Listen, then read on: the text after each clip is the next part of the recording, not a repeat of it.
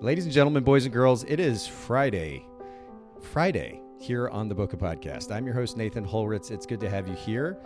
It so happens to be sunny outside. You might be able to tell. It's kind of funny, actually. If you go back and look through the thumbnails of all of our broadcasts, you can tell the days where the lighting is suffering a little bit. And I've tried to kind of compensate for that with my lights here in my office/studio/apartment. But today we actually have some sun. It's nice. And I'm looking forward to it more next week as well. Hope it's a little bit warm where you are. We're going to introduce our return guest here in just a second, but I want to encourage everybody listening in today before we get started. Make sure to engage in the conversation, join in, ask questions, comment about your own experience, be part of the conversation. It's really one of the biggest benefits of these live streams, and I want you to take advantage of it, so don't be shy. And then for those of you that are listening to the audio version after the fact, again, follow us on Instagram, Bokeh Podcast. We announce on Monday, every single Monday, we announce the upcoming live streams with a post. And then, of course, we update you with details regarding those upcoming live streams in our stories as well. So make sure you're following us on Instagram, BOKEH Podcast, Bokeh Podcast on Instagram. And, of course, we'll link to that in the show notes. And then lastly, before I bring our guest in, just a quick reminder, encouraging you to look for opportunities to give in your local community, international, national organizations. I made my donation to Charity Water today, as I promised I would do before every episode. And it's amazing. I know I've said this once or twice before, but $40 is what I donate each time. $40 provides clean drinking water for one of the 700 plus million people in the world that don't have easy access to that. So it's small steps, but it makes a big difference. And so if you look for opportunities like that, I think we should all look for opportunities like that. I would encourage you to do so. All right. I want to go ahead and bring our guest in. And here we go. I think I pushed the right button. There's Ashley Freehands here with me again. Ashley, thanks for coming back to hang out with me. We worked through a couple of tech glitches. I think we're good to go. You actually have some really nice audio too. Awesome. Thank you for having me, Nathan. Yeah, no, I think we're going to actually, this is going to be a little bit of an unusual podcast because in most cases, when I bring a guest on, we have these introductory conversations and introductory questions, I should say. And that takes up about a half the show. Today, we're going to actually jump right into the topic because we actually had you on the show back in episode 508. I'm just double checking my notes here, but yeah, 508, not very long ago, actually. And we'll make sure to link to this show in the show notes. Episode 508, we'll link to it there. We talked about how to move from part-time to full-time. Super practical, actionable conversation for many photographers that might be listening in or watching. So you all check that out. If you didn't get to know Ashley in that first episode, make sure you go back to that. Ashley, before we keep going, I'm hearing a little bit of an echo of my voice. I don't know if that's coming through your earbuds, maybe if you could turn them down just a little bit on your computer. Are the earbuds plugged into your mic by any chance? They are, yep. I don't hear you echoing. Okay. I'm hopefully it's not coming through too loud. For those of you that are listening or watching, if you hear it, just give us a heads up. That's also, you can jump in that conversation too if you'd like. And we already have somebody chiming in from Atlanta, Kane's Camera, Atlanta-based photographer. Thanks for chiming in, saying hello. And those of you that are live streaming, there are a number of you already. Don't be shy. Jump in. Let us know who you are, where you're listening from, and make sure to ask questions as we get into this topic. And Ashley, Allison already says, sounds good. So that's great. Thanks, Allison. Thanks for the confirmation there. I appreciate that. And we have our producer at the Bokeh Podcast saying that it sounds good as well. Okay, cool. You start to pay attention to these little details, Ashley, and sometimes I'm probably just reading into them too much. So I'm glad that we're good to go. We're going to talk today about relationship marketing. And I think this is, I love that we're touching on a topic that is already very highly discussed and trying to look at it from a little bit of a different angle. I think that's really important because a lot of times you hear the same topics and points rehashed over and over and over again on podcasts and conferences and so forth. You've got a little bit of a different take on this idea. So leading up to the conversation today, you talked to me about how a lot of photographers discuss word of mouth referrals and relationship marketing. You said that it seems like the conversation is more kind of theoretical than practical based on some of the conversations that you've heard. And I'd love for you to start this conversation off with some of those anecdotal stories, experiences, just to give our listeners context, if you will. Yes, absolutely. So I hear from a lot of my own clients and just other photographers in general when I ask them sort of this question of, so where do you get a lot of your referrals? And a lot of them respond and say, oh, word of mouth, like that's my number one referral source. And I'm like, great, that's awesome. What are you doing for marketing? And they kind of look at me, or there's some, silence, and they're like, well, I'm on Instagram or I'm on Facebook. And I'm like, okay, awesome. Like, what are you doing? And I ask them sort of what's their strategy behind being on social media. And about 80% of the time, they don't really have a strategy. They know that they need to show up. Yeah. They know that they need to be there, but they don't really know why, and they don't know what to do. Okay, so that's great context. You know what, Ashley, I just realized I did a terrible job of introducing you, because I want to give our context a little bit, or our listeners a little bit more context about what experience you're speaking from. I'm actually going to pull up your website here really quickly. Thepurposegathering.com. I just made the assumption that for those listening in, you either listen to that first episode 508 or you'd be getting to know Ashley by going back to listening to it. But a little bit of context, thepurposegathering.com, business coaching and brand photography for mom talks, and you're doing a combination of the both. I actually have a question about kind of combining your brands that we'll come back to later on in the conversation. But for those of you listening in and watching, thepurposegathering.com, and the same thing on Instagram. Just to give you context here, Ashley is an experienced photographer and actually is in the active effort of teaching photographers. And I had to lend that little bit of context to the conversation. We do have a number of photographers also chiming in. Allison saying that she's in from Cincinnati, and Rakia is in from New York. And I love this. Okay, y'all, I love that y'all are chiming and saying hello. Ellie is saying beautiful layout. Thanks, Ellie. Appreciate that. And actually, probably the compliment is more to Ashley. Ashley, you've got this beautiful studio and background. I need to work on my background a little bit, I think. Thank you. Well, it's actually the first time I've recorded in here, so I hope it's not too echoey, because it's definitely the prettiest location in my home, but it's definitely not the most soundproof. So trying to work on that. You got the audio and the nice lighting and everything. It's good. Okay, so I want to bring us back then to the conversation. And I love the distinction that you made. A lot of photographers get business from word of mouth marketing, referrals.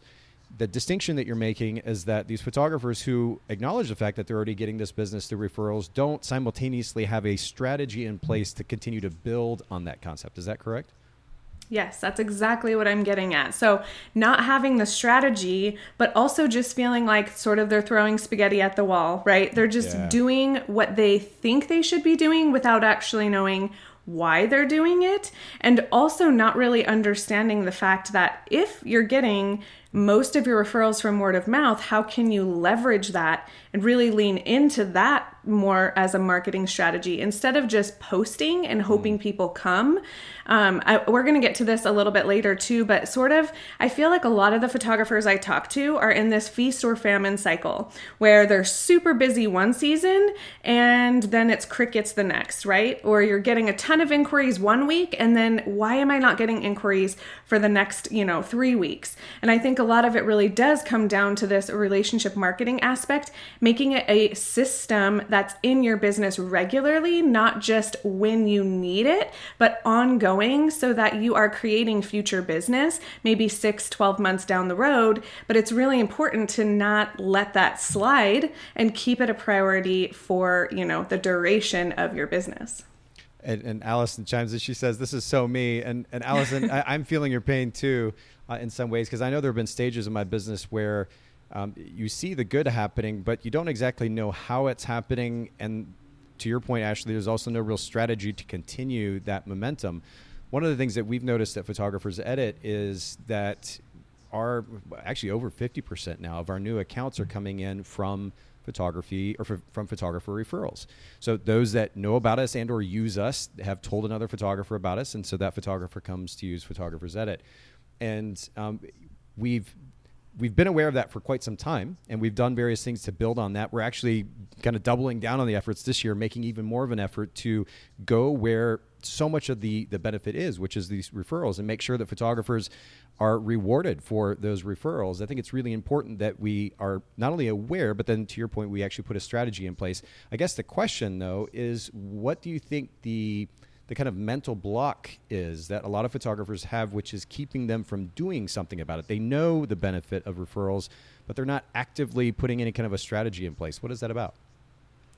I think a lot of it is distraction, right? We are just surrounded with so much information as business owners, as photographers, and it just always feels like there's so much to do. And then add on, your personal life, and if you have kids, and if you have a spouse to attend to, like, there's just so many other things, and you have to take care of yourself too.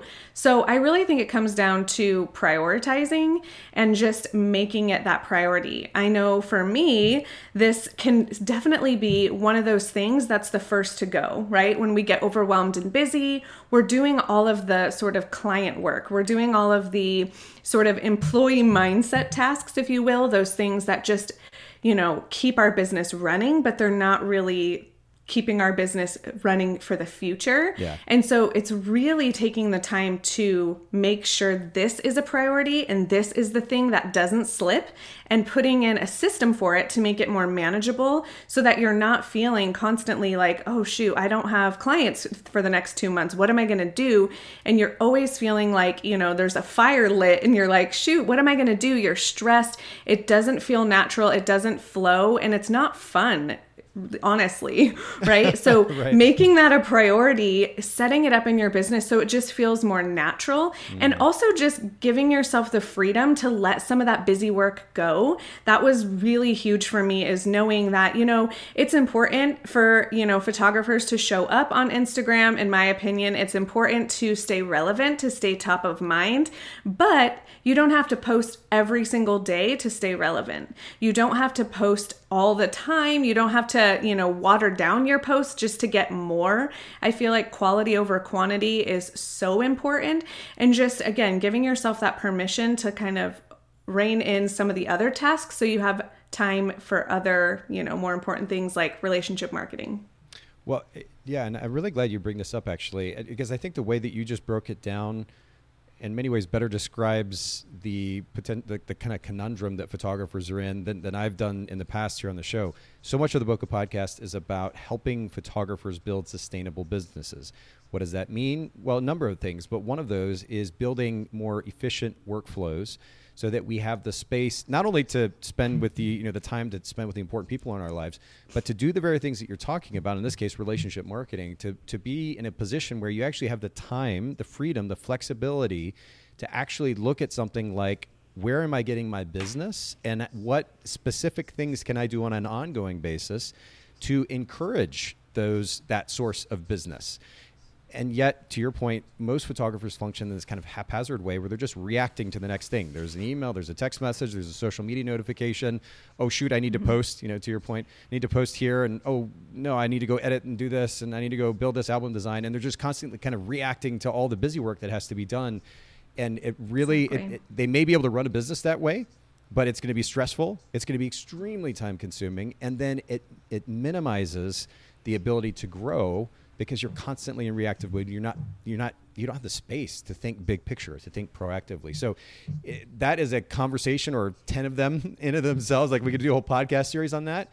But I'm glad that you highlight that. You did a beautiful job of highlighting that. And it's good for everybody listening in and watching both. And we've got a really great group on here today. I'm going to pull up a couple more comments here in just a second. But make sure that you are intentionally creating more efficient systems, workflows, so that you have 5-10 hours of your work week to allocate at minimum to proactive work, that work that is going to actually bring more business in. And one of those things, as you're going to learn today, is intentionally, strategically building on relationship marketing.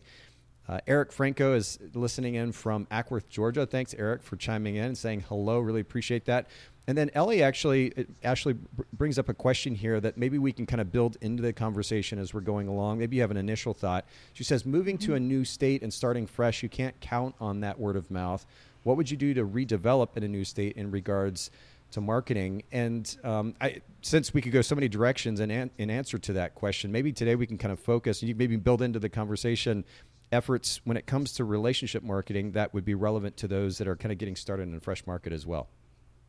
Yes, absolutely. I love that. So do you want me to answer that or just weave that in as we go? Well, you know what? Give your initial impression, and then, let's build on that as we go through the conversation. That would be great. Okay. So I definitely think this is a great question, and this topic is really going to help, because what I'm talking about here today really is capitalizing on word of mouth from complementary vendors and also potential clients that either you seek out or that seek you out. So this really isn't talking so much about, your past clients as word of mouth referral. So I think that you're in for a treat for this episode, because that's kind of my angle where I was heading anyways. But it definitely can feel a little bit nerve-wracking walking into a new state, not knowing anybody. But I think you're really going to learn a lot as we kind of unpack how to get in with complementary vendors and seek out your own leads. Now, you kind of touched on this briefly already. I'll go ahead and ask what might seem like an obvious question to some, but just for the sake of clarity, what is your concern? Even leading up to this conversation today, I could sense that you're kind of, to borrow a cliche word, passionate about this topic. And I'm curious where that comes from. What are your concerns as it relates to the photography industry and this kind of lack of proactive effort to develop relationship marketing? Yes, absolutely. So I feel like I'm really passionate about this because it's been an area of struggle for me for so many years. So to give a little bit of background for those that might not know me, so I've been a photographer for over 10 years. All of those years, I was doing it as a mom, stay-at-home mom, trying to build a business while raising kids, just feeling the tug and the pull constantly of trying to do both. And most recently decided to homeschool my kids. So now my kids are at home with me 24/7. They're 7 and 10 now. And so I've really had to narrow in on what am I going to do? I have very limited time, so I have to be super intentional. And so over the past couple of years, I've really been starting to hone in on the most important things in my business and let the other stuff go. And it's really a beautiful thing. When you're given less time, you become more efficient with it, in my opinion. And so I think why I'm passionate about this is because a lot of photographers that come to me, my own clients, the ones that are in my program, they struggle with marketing. I feel like if you ask photographers, what's your number one struggle? They'll say, just getting clients. I just don't have enough clients. I feel like I'm super busy one week and then super slow the next. I can't find this consistency. I don't know what to focus on. Marketing is my weakest area. So I like to describe relationship marketing or just marketing in general as just more simply put. I feel like a lot of photographers think you have to have, a degree in marketing to really know what to do. And I felt that way too. It's so overwhelming. But just simply put, marketing is making your service known. It's engaging with people about your service and then inviting them to come alongside and hire you for that service. And so I think just thinking of it in a new perspective and just thinking of it as marketing is really just making yourself visible. It's just letting people know who you are, what you do, who you serve, and how you do it differently is so important. And without going down a huge rabbit trail of why I think branding is so important to this marketing piece, I think a lot of photographers really miss the mark when it comes to standing out. And I ask photographers a lot, what do you do to stand out? And they're like, I don't know. And I tell them, I'm like, well, this is great news because I have the secret for how you can stand out, and it's you. You're the secret. And they're like, what? And I'm like, honestly, people stick around.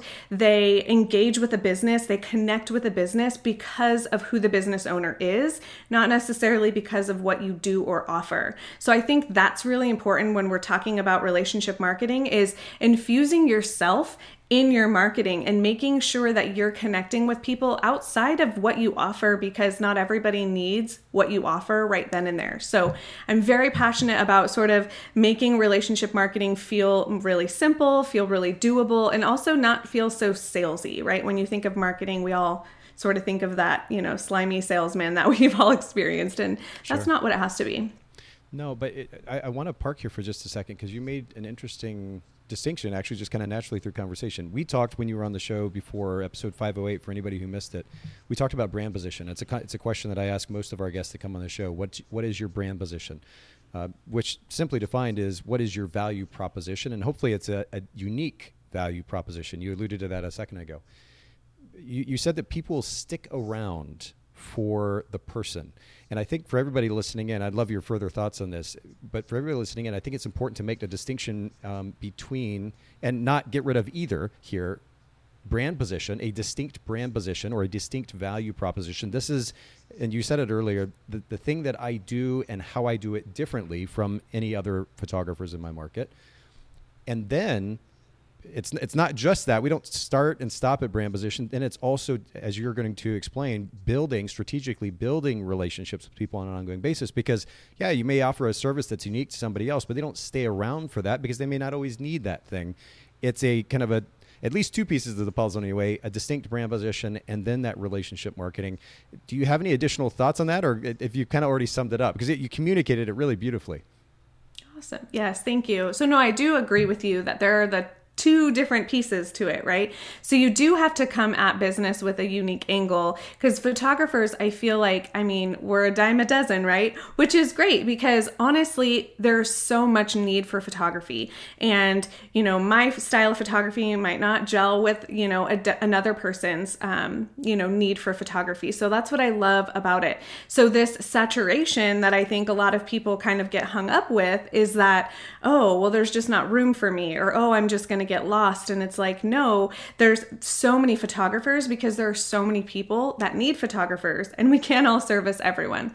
So I think it is really important that you speak to that unique brand position of, who do you specifically serve? And I feel like, niching down is one of the easiest ways to kind of establish that brand position. Yeah. So as you mentioned at the beginning of the episode, I specifically love working with mom photographers because I get the balancing act of trying to be a mom and a business owner like simultaneously while my kids are literally running around in the background. And so I feel like I can offer just a different perspective than maybe someone who is a photographer and doesn't have kids. So I love that niching down and really getting specific to who you serve opens up clarity for you as the owner, right? And who you're speaking to, because now you know exactly who your ideal client is, and that makes marketing just so much easier.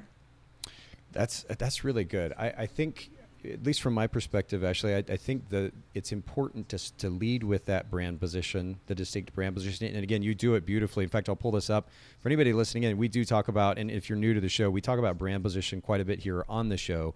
The significance of having a clear and distinct brand position statement that is short, practical, to the point. It talks about the service that you offer, how that service is different from the other photographers in your marketplace, and then potentially naming the market that you're serving.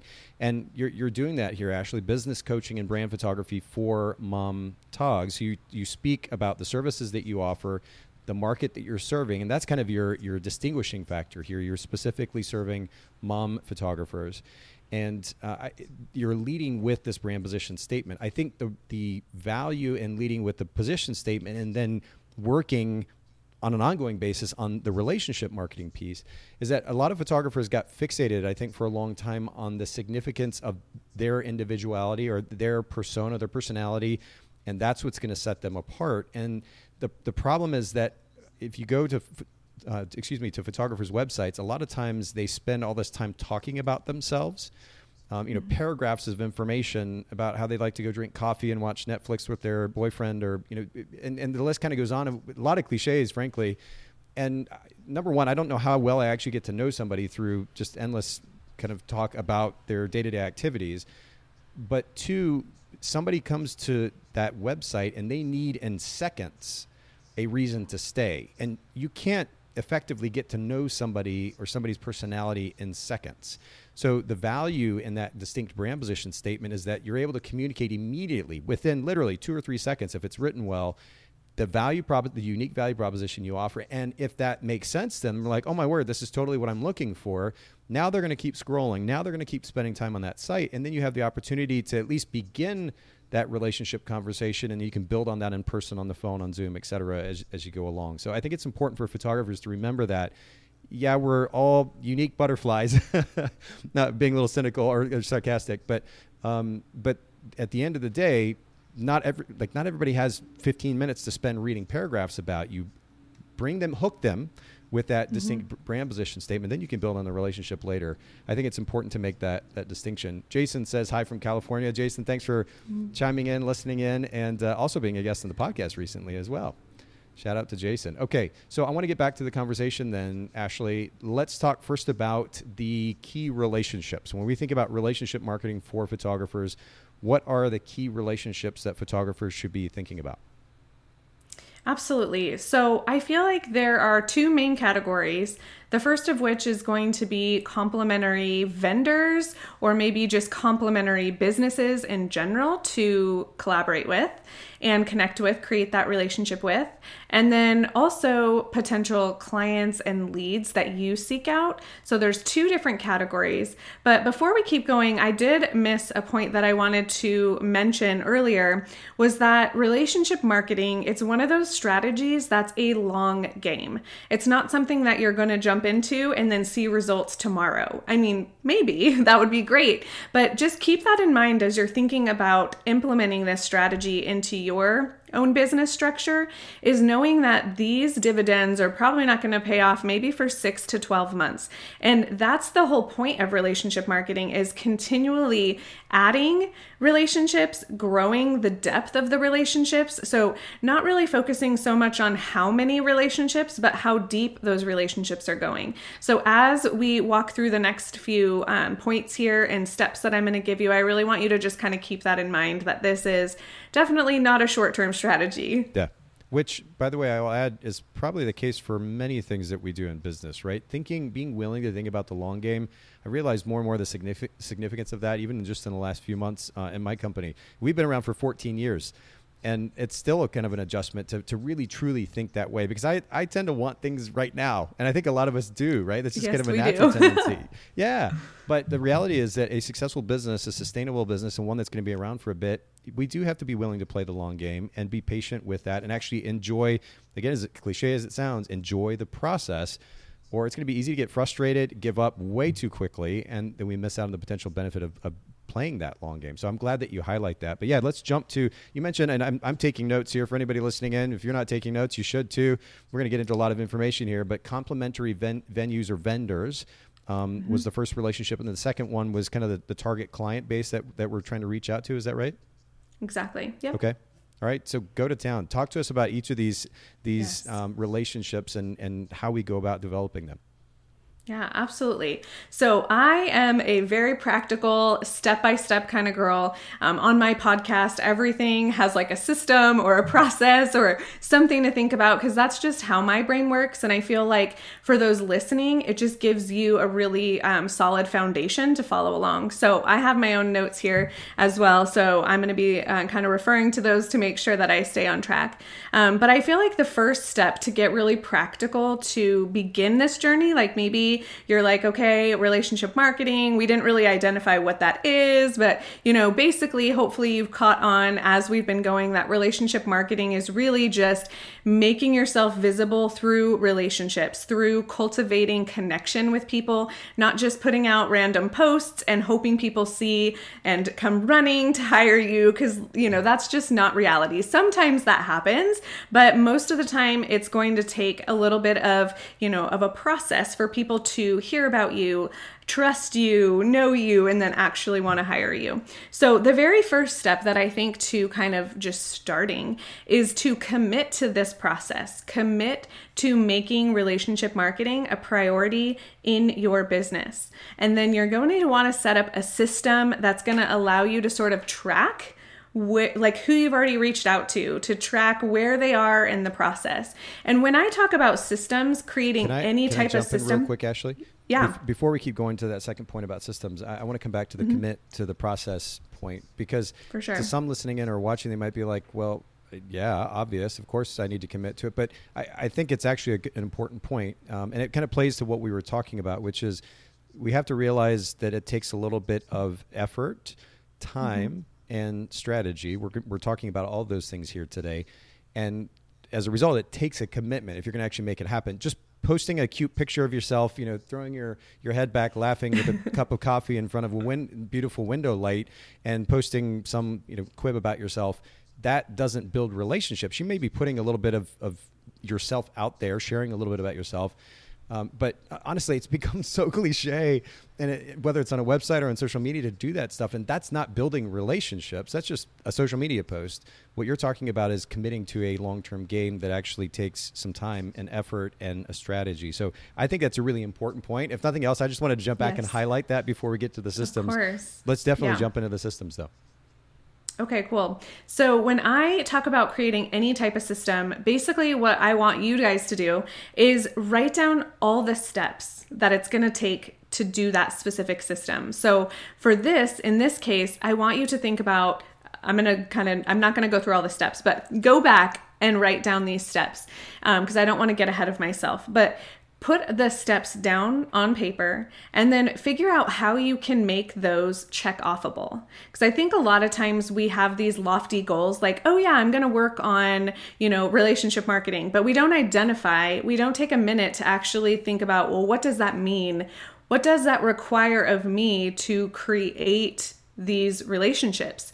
And so these steps that I'm about to give you is really going to help outline that. But I just wanted to give you that in the future. So when you're thinking about, okay, everyone talks about systems, but how do I create a system? Basically, it's writing down all the steps that it takes and then actually putting a due date for when you're going to do that thing, creating a time block in your schedule so that it becomes an appointment. So if you just magically want to do something, it's not going to happen, right? You have to schedule it in. You have to make that a priority.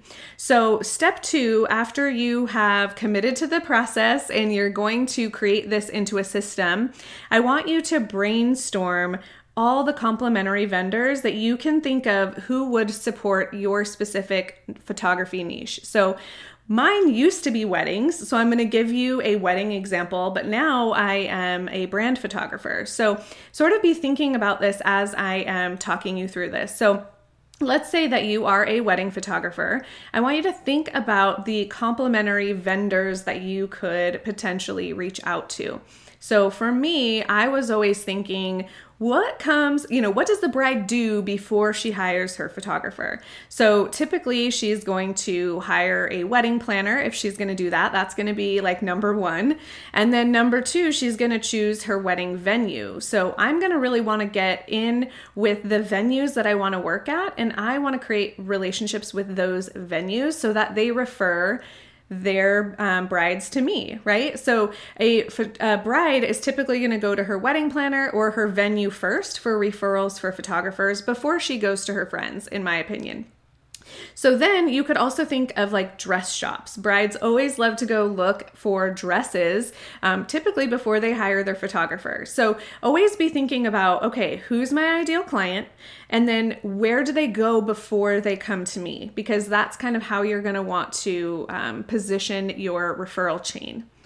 So let's give examples. Maybe you're a maternity or a newborn photographer. So who can you network with that might be able to refer you? So these are things like moms groups, birth centers, maybe getting in touch with some local doulas, those type of things. So I always start local first before you go to like doctor's offices or, things that might be like a little bit harder to get in with. Go with local vendors first. Brand photographers can partner with local website designers. I get a lot of referrals from web designers because they need really pretty photos before they launch a beautiful new website. Also, local business meetup organizations or groups like that. I want to go, offer value to their audience and then hopefully be able to network with the people there about what I can offer for them. So that's just kind of a brief overview of maybe some ideas of where you can look for those complementary vendors. That's great. That's so good. And I mean, kind of multiple directions. I don't want to take away from you just communicating this all so brilliantly and practically. I could kind of go different directions based on what you're saying. I know personally as a wedding photographer myself for about 10 years, the significance of relationships, particularly with the local wedding coordinator, was just amazing. I mean, thousands and thousands of dollars that we got from the relationship, but that wasn't the only relationship. We had relationships with florists.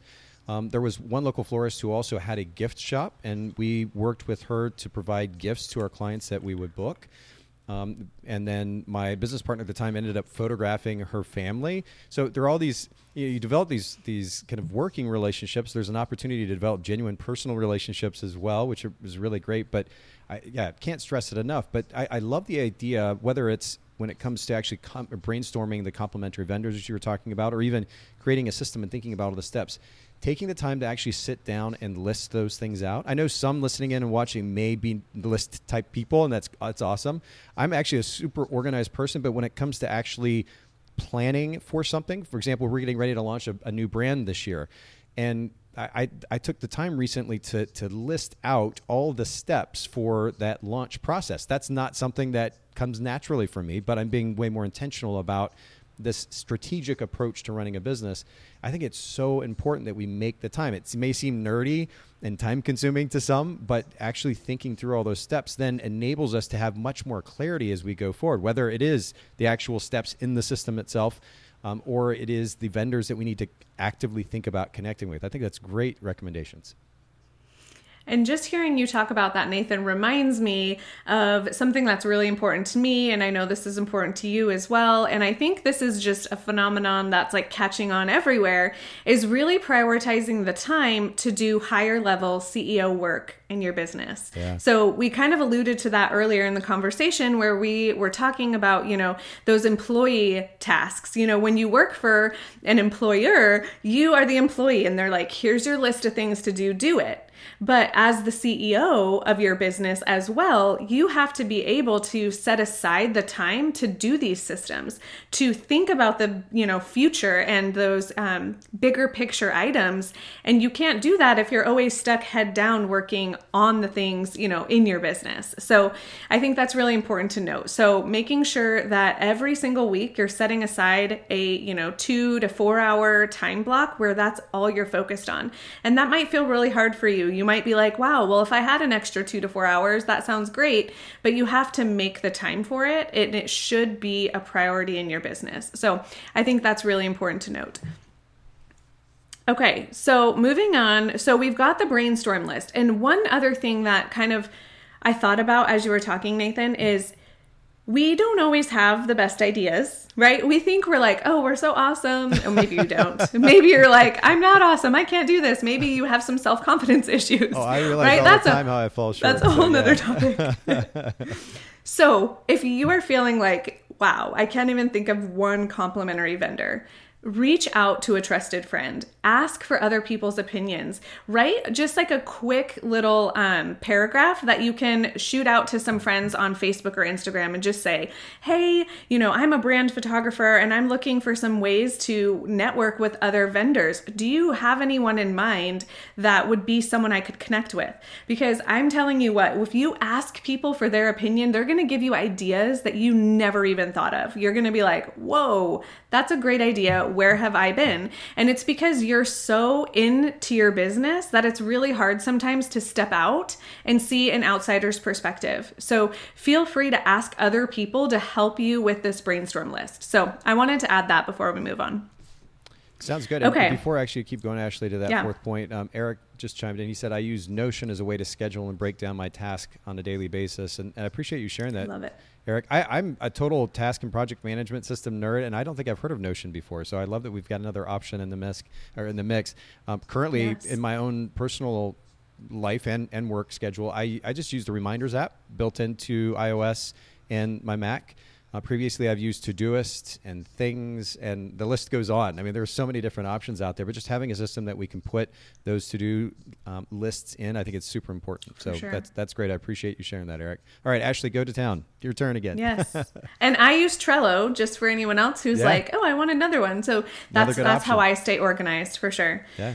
Okay, so I think this is step 3. I wrote it down as step 3. Maybe I got confused here. But anyway, step 3 is going to be, now that you have this brainstorm list, you're going to connect and engage with a few people on this list. And again, remember, this list is going to be big and extensive, but that doesn't mean that you reach out to all of them at once, because that's overwhelming, right? So you really want to focus on, maybe 2 to 3 at a time and developing that relationship. Maybe you could send out 5 of these sort of getting to know you messages and then just kind of see who responds. but you really want to go deep with these relationships. You want to create a long-term relationship, so not just like a surface level relationship. So to start, you are going to connect and lead with service. So when you are reaching out to these people, please do not reach out with a pitch first.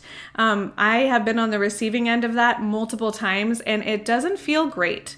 It doesn't mean it doesn't work, but it initially doesn't feel great to get a message that's leading with an ask before they've even, gotten to know you or asked any questions. Yeah, this happens on the podcast a good bit. We get these emails and they're like, hey, we have this system, or we have this educational course, and we have this thing that we want to talk about on your podcast. And it does, like you said, it feels kind of gross, number one. Yeah. And two, there's very little to no conversation about how they're going to first add value to the audience who's going to be listening in. It's just a commercial pitch.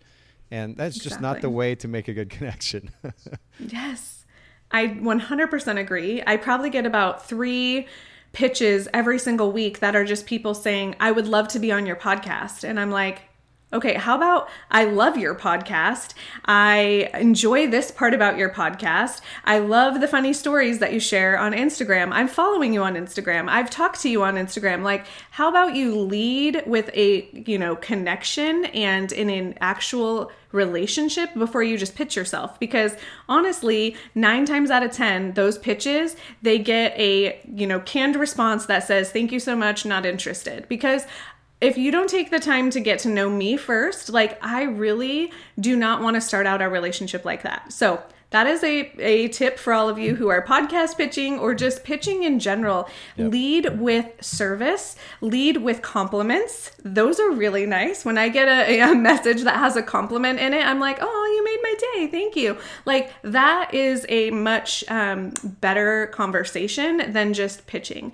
So also lead with curiosity. Ask questions, get to know the person, ask them about their business. Just really lead with a authentic heart first, without any kind of intention really to pitch yourself. I mean, obviously that is what relationship marketing is. We want to have a mutual beneficial relationship. So also think about that when you are reaching out to a complimentary vendor. If you don't think you can offer anything in return to that vendor, then you might want to really rethink your position there, because you don't want to come off as feeling like I'm just asking and I'm not going to give you anything in return. So I think that's really, really important. Do you have anything to add to that, Nathan? No, I was making notes as you were talking here. Leading with service and curiosity, and value is the biggest thing for me. How do I lead with value? And I've talked about this in the podcast before, but if I'm going to reach out to, when I think about as a wedding photographer building a business, if I'm going to reach out to a vendor, the thing that I'm going to lead with is, hey, I'm going to be honest with them first, because I don't like this kind of fake sense of desire for connection when we all know where the conversation's going. So to lead with, when we talk about authenticity, a component of true authenticity is honesty, right? So if I lead with, hey, I'd really love the opportunity to work with you, but it's super important to me that I'm adding value to this relationship. I would love to do headshots. I'm talking to a coordinator, for example. I'd love to do some headshots for that new website that you said you're going to be launching here in the next couple of months. Is that something you'd be interested in? Or I'd love to be able to do some portraits for your family. You've got an absolutely beautiful family. I saw the picture the other day on Instagram. Would love to do some portraits for your family. And then there's opportunity to spend some time adding value to their lives, and not just value that we've made up, but something that's actually valuable to them or to their business. And then there's opportunity to build a working relationship down the road, but leading with that value, I think, is really important too. Yeah, no, I love that you add that for sure. And I'm definitely not one for fake authenticity either. Like, I want to eventually, but that is really, so how I lead is I do exactly what I just said, is just really get to know them and connect with them on a deeper level, because I really do love the friendship aspect. I love business, but I also love the relationship part. And so truly, I am not reaching out to people just that can help me. Like, I'm really reaching out to people that I want to be friends with in real life. And so I think that's important too. People are used to that though. I think, and I've tried to kind of steer conversations around relationships here on the podcast in the direction of how can we actually come across real, like when we're talking about interacting with clients, for example, on a photo shoot, and you're wanting to pull emotion from these people who are uncomfortable in front of the camera, don't even know you that well. How do you get that real emotion? It doesn't come from some fake effort at a relationship. It comes from a genuine desire to connect with this person, genuine curiosity. You used that word earlier. I think it's a really important word in life in general, certainly in business. Are you actually curious? And that curiosity will drive good questions. And now you're actually getting to know somebody. I think about networking meetings, and they gross me out to no end, these interactions that are so fake. It's not fake authenticity. Authenticity can't be fake. It's either authentic or it's fake, right? It's one or the other. And it's very obvious when somebody is talking to you and there is no genuine desire to actually connect with you as a human being. They're doing a robotic thing, which is to hand you a business card, talk about their business, and would love the opportunity to do coffee with you sometime. It all feels just so contrived, and people can read that stuff. And so the idea that we continue to behave in that way and expect people for it to go over their heads or to overlook it, I think is ridiculous in 2022. We're all highly aware of what's going on. So leading with a genuine interest and a genuine curiosity in whatever relationship, I think is so important. And if that doesn't come natural for people, Ashley, maybe you can comment on this briefly. A lot of people listening in fact, right this second, they may be like, Ashley, these are really great concepts, but I'm a quote unquote introvert. And that's a conversation for another time. I think in many cases, there are some misnomers associated with that concept or that idea, but they're, just put it simply, uncomfortable talking to people that they don't know. And so it doesn't come naturally for them to be curious and for that to lead to interesting conversation via interesting questions, getting to know that person, truly getting to know that person. Do you have any recommendations to kind of get over that little hump of so-called introversion?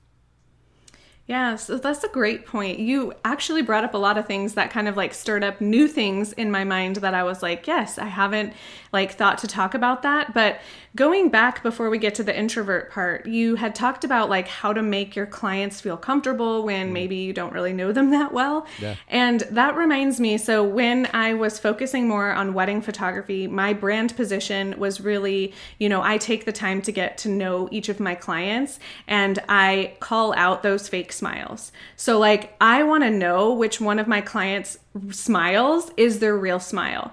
And the only way to do that is actually to meet them in person before they hire me. And I know a lot of wedding photographers do this, but it's actually like pretty crazy how many people I've talked to that never met their photographer before the day of their wedding or maybe the day of their engagement session.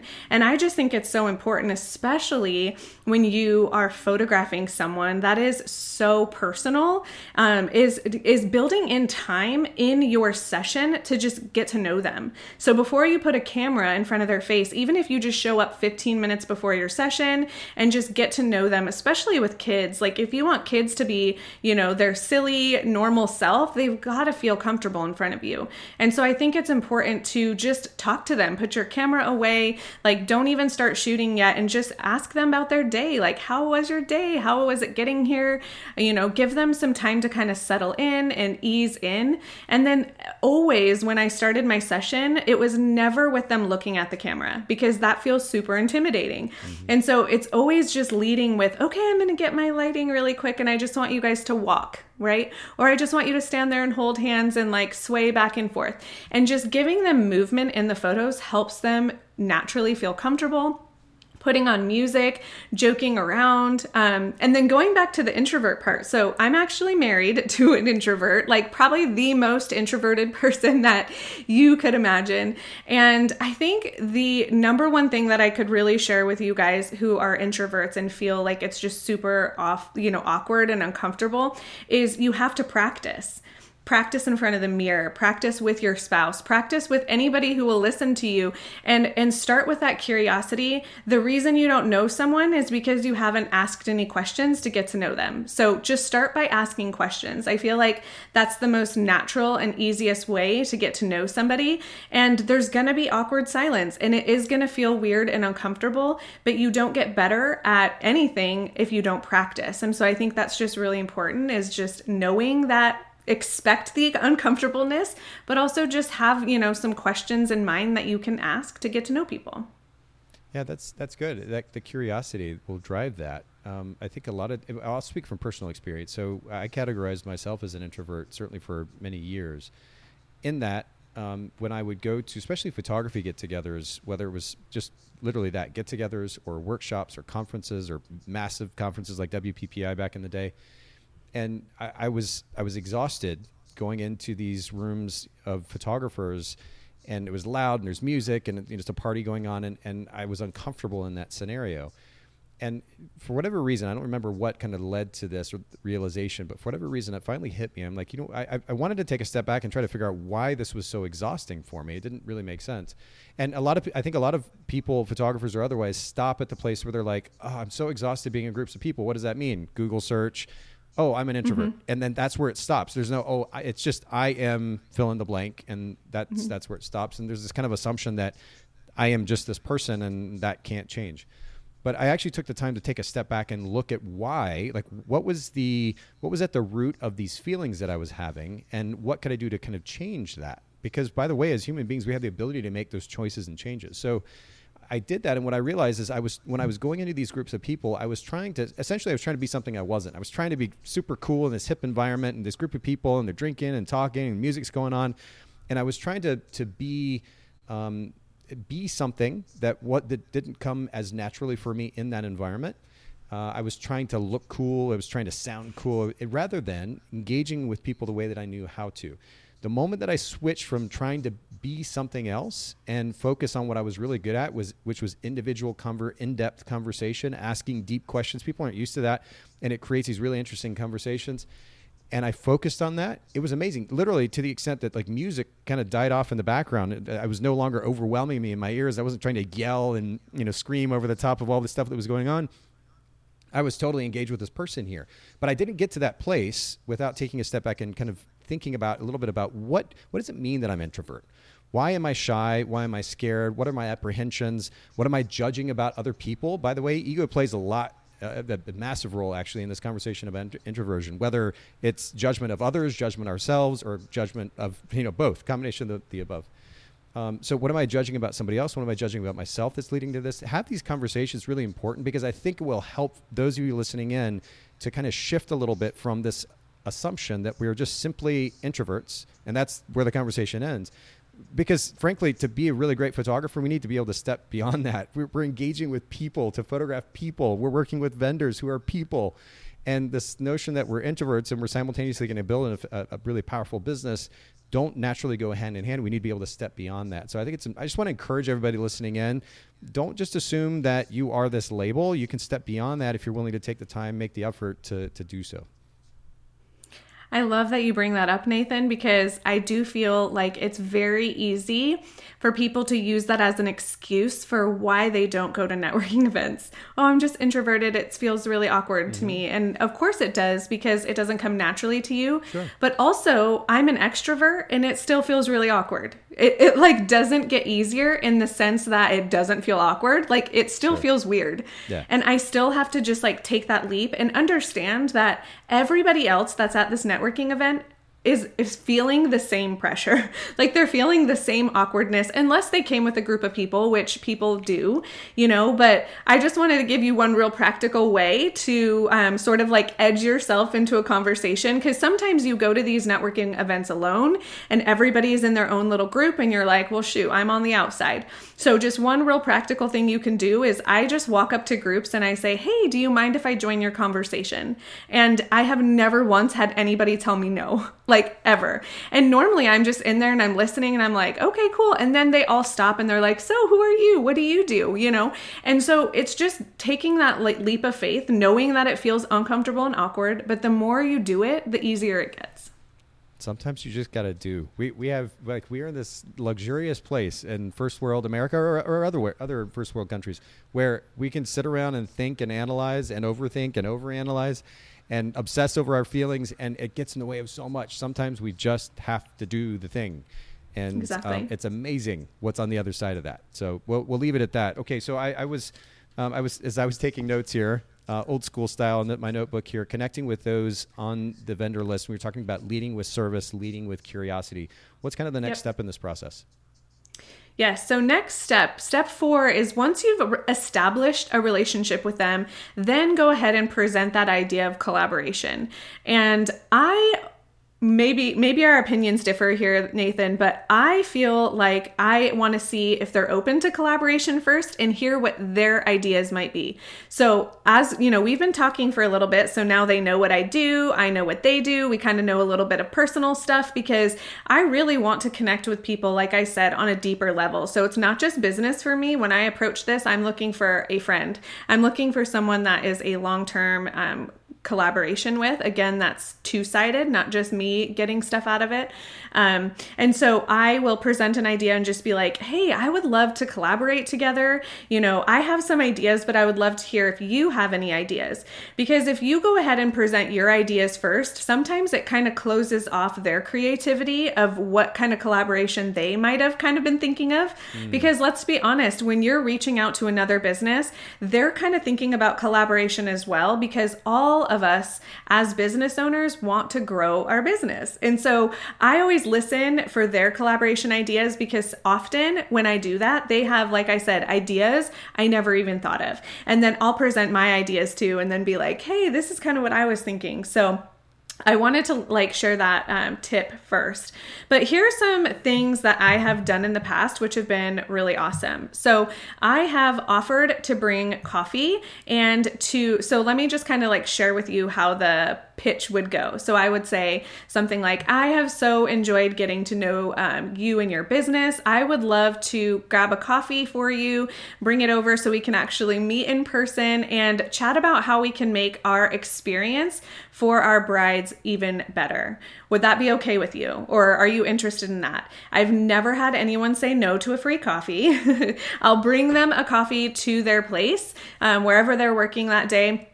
And literally we talk about just business in general. And again, how we can make that experience better for our brides. And so that leads to incredible conversation. I have gotten on people's preferred vendor list this way. They, now that they have an actual person that they know, they refer me way more than the people who just, dropped them an email and was like, hey, can I get on your vendor list kind of thing. So I feel like that real connection is really important. Also, you could do a co-working thing. So this I did with actually someone that I met in person. I got to meet a wedding photographer that we just really hit it off, and got her contact information, which again is random and weird, but it was just more so oh, hey, are you on Instagram? Let me follow you. That sounds so much better than can I have your number? That just feels weird.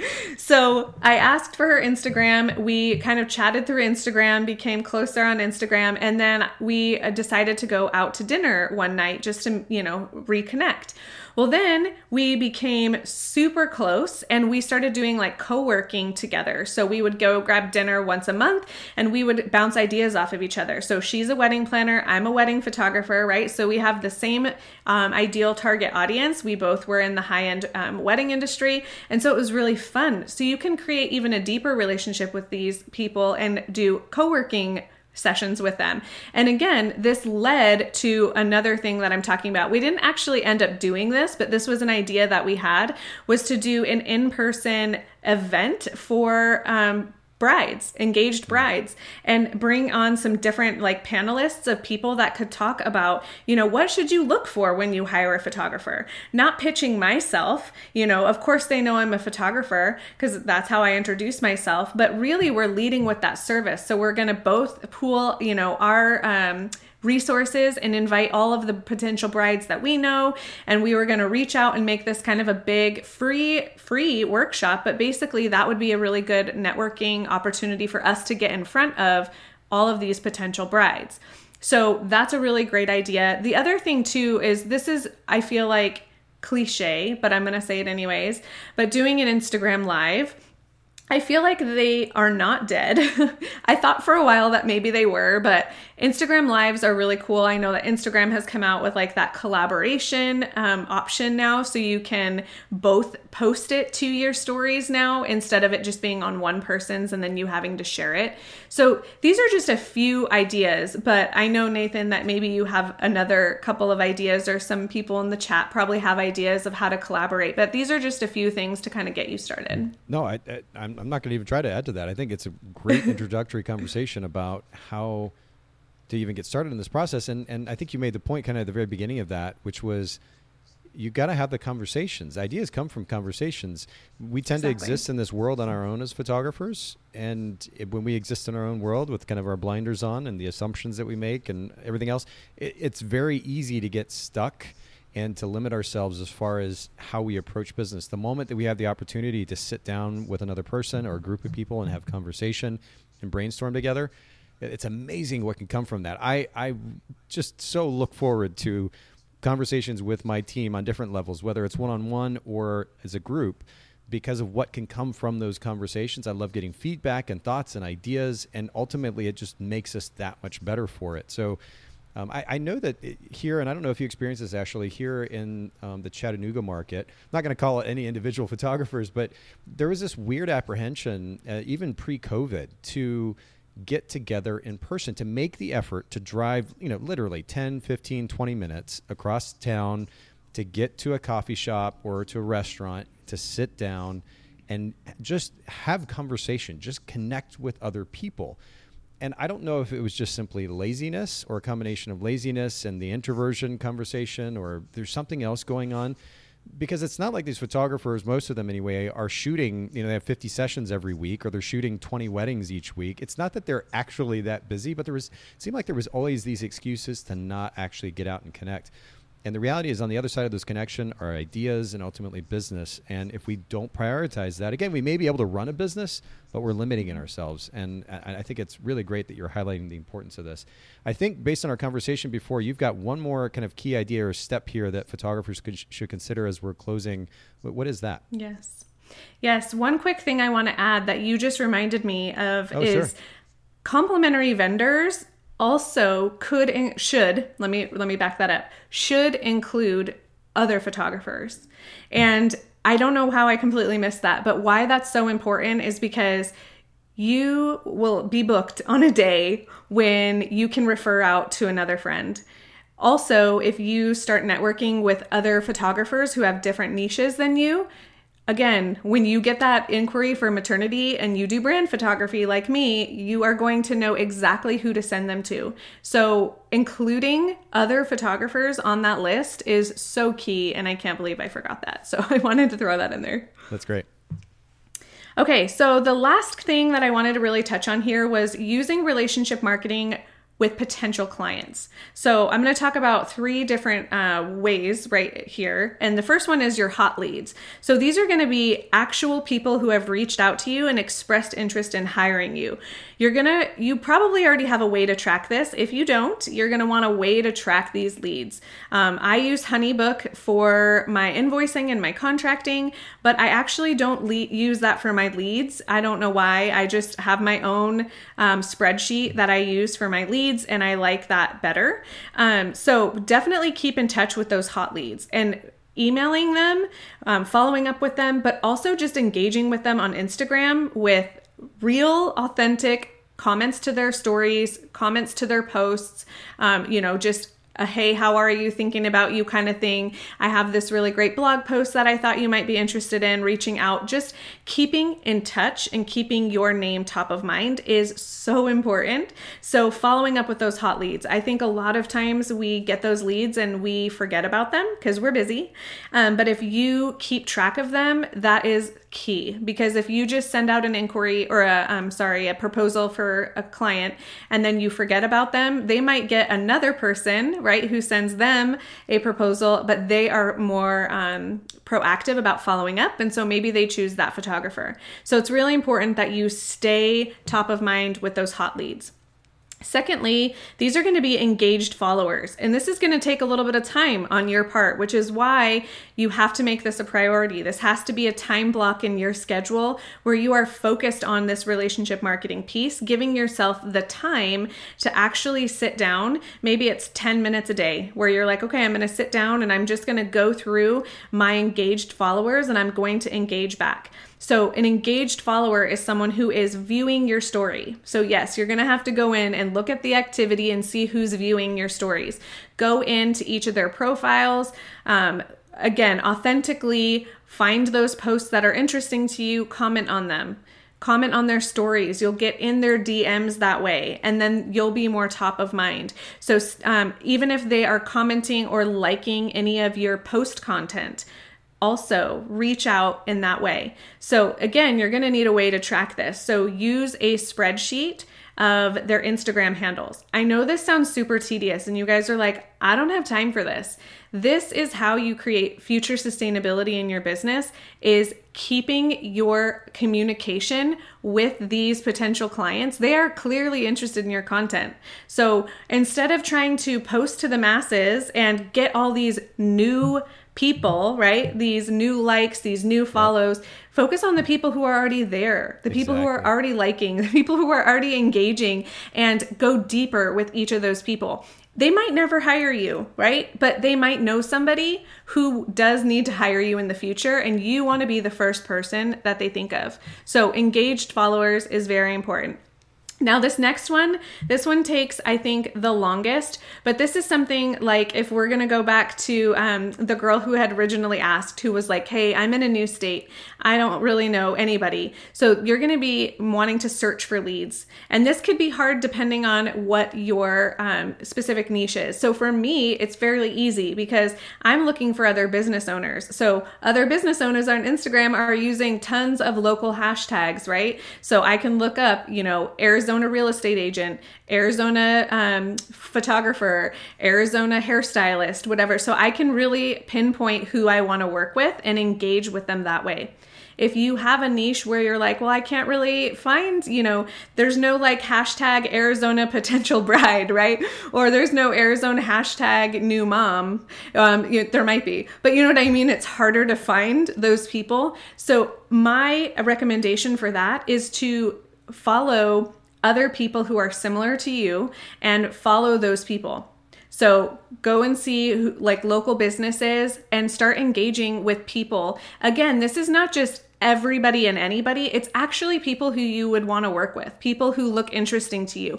Definitely go and check out their profiles, right? You're going to be doing a little bit of spying on them. But I think this is important because if you need leads, it's important to create those relationships. And again, you're going to reach out authentically into their stories, comments, making sure that you are leading with that curiosity, that connection, and just really getting to know who they are. I don't think I would ever like pitch myself like, oh, in case you need a photographer. That feels like slimy to me because they already know. They can go and peek at your own profile and see that you're a photographer, but really just be authentic, engage with them, and get to know who they are. And again, this word of mouth is going to spread so much faster. So I heard a quote once that you may have heard before too, but it says that business grows at the speed of relationships. So the more people that you can make aware of your business, the faster your business is going to grow, especially if you are that authentic person who people can look back at and say, you know what, there was that photographer who reached out to me and she really cared, or he really cared. Maybe you should check out this girl. So hopefully that helps you guys. Oh, it's super helpful. I mean, this is all, one of the things, first of all, Ashley, you're a great teacher. You almost said it earlier like it was a detriment, but you're talking about how you're a list person and you're practical and you step by step. We need way more of that in our photography industry. I've tried to do that here on the podcast, to focus on practical, actionable content versus just doing what most of the other podcasts do, which just kind of repeat celebrity host, guests. Like everybody's having the same guests on all the podcasts and all the conferences. We're focused on practical, actionable content, and you've just done that really, really well today. So I have to give you major props for that. And I know this is a bigger conversation ultimately that may ask for or may beg additional coaching. Whether it's this or other elements of running a photography business. I know that you offer coaching. You haven't asked me to do this, but I just want to give you an opportunity just to briefly share with our listeners and viewers how they can reach out to you, what type of coaching that you do offer to photographers who might want that. Yes, awesome. Well, thank you so much. It's funny because I have my degree in education and I always joke that I never ended up using it, but it's like No, I clearly am using it. It's just not in the way I thought I was going to use it. I thought I was going to be an elementary school teacher, and now I teach adults. So it's really cool. But thank you so much for that compliment. So I offer a group coaching program, and it is specifically for mom photographers. But honestly, I have non-moms that are in the program who just really need the accountability as well. And really the mom photographer aspect, there's not a whole lot of, mom content in the program. It's mostly just that I can totally relate to those moms. So the people that join the program that want to be moms, it's still super relevant. So I talk about basically how to turn your passion project into a legitimate, sustainable business. So not just, posting the things here and there. I give systems and strategies for every step of the way and really how to make it super actionable. And then I do offer one-on-one coaching for maybe those people who, are not moms yet and they just really need more specific help or in a certain area. So thank you so much for sharing about that, Nathan. Oh, of course. Yeah, glad to. And thanks for giving those details. And as you were talking, I was popping this up on screen, but for those of you that are just listening, it's thepurposegathering.com. And then also, of course, The Purpose Gathering on Instagram. And I want to give a shout out to everybody who listened in and chimed in today. I love the engagement. It's so fun. And Paula actually commented earlier when we were talking about introversion. Paula said, I'm an introvert, so that is totally relatable. Of course, we were talking about what it's like to be an introvert, but I've realized the only way to capture the connection between couples and families is to get to know them. Practice really does make a difference. And absolutely, that's true. And again, I want to encourage everybody listening in, don't get fixated on labels. It's easy to go to labels because it's safe and it helps us make sense of things. But these labels only represent behavioral patterns. Behavioral patterns can be changed if we're willing to put the time and effort and energy into that. And I just want to kind of leave all of our listeners with that note. Thanks again, Ashley, for making time to come hang out with us today. And seriously, just bringing like a lot of practical, actionable information. I think it's super helpful for everybody listening in. Absolutely. Thanks so much for having me again. Y'all have a great day, great weekend, and we'll talk to you soon.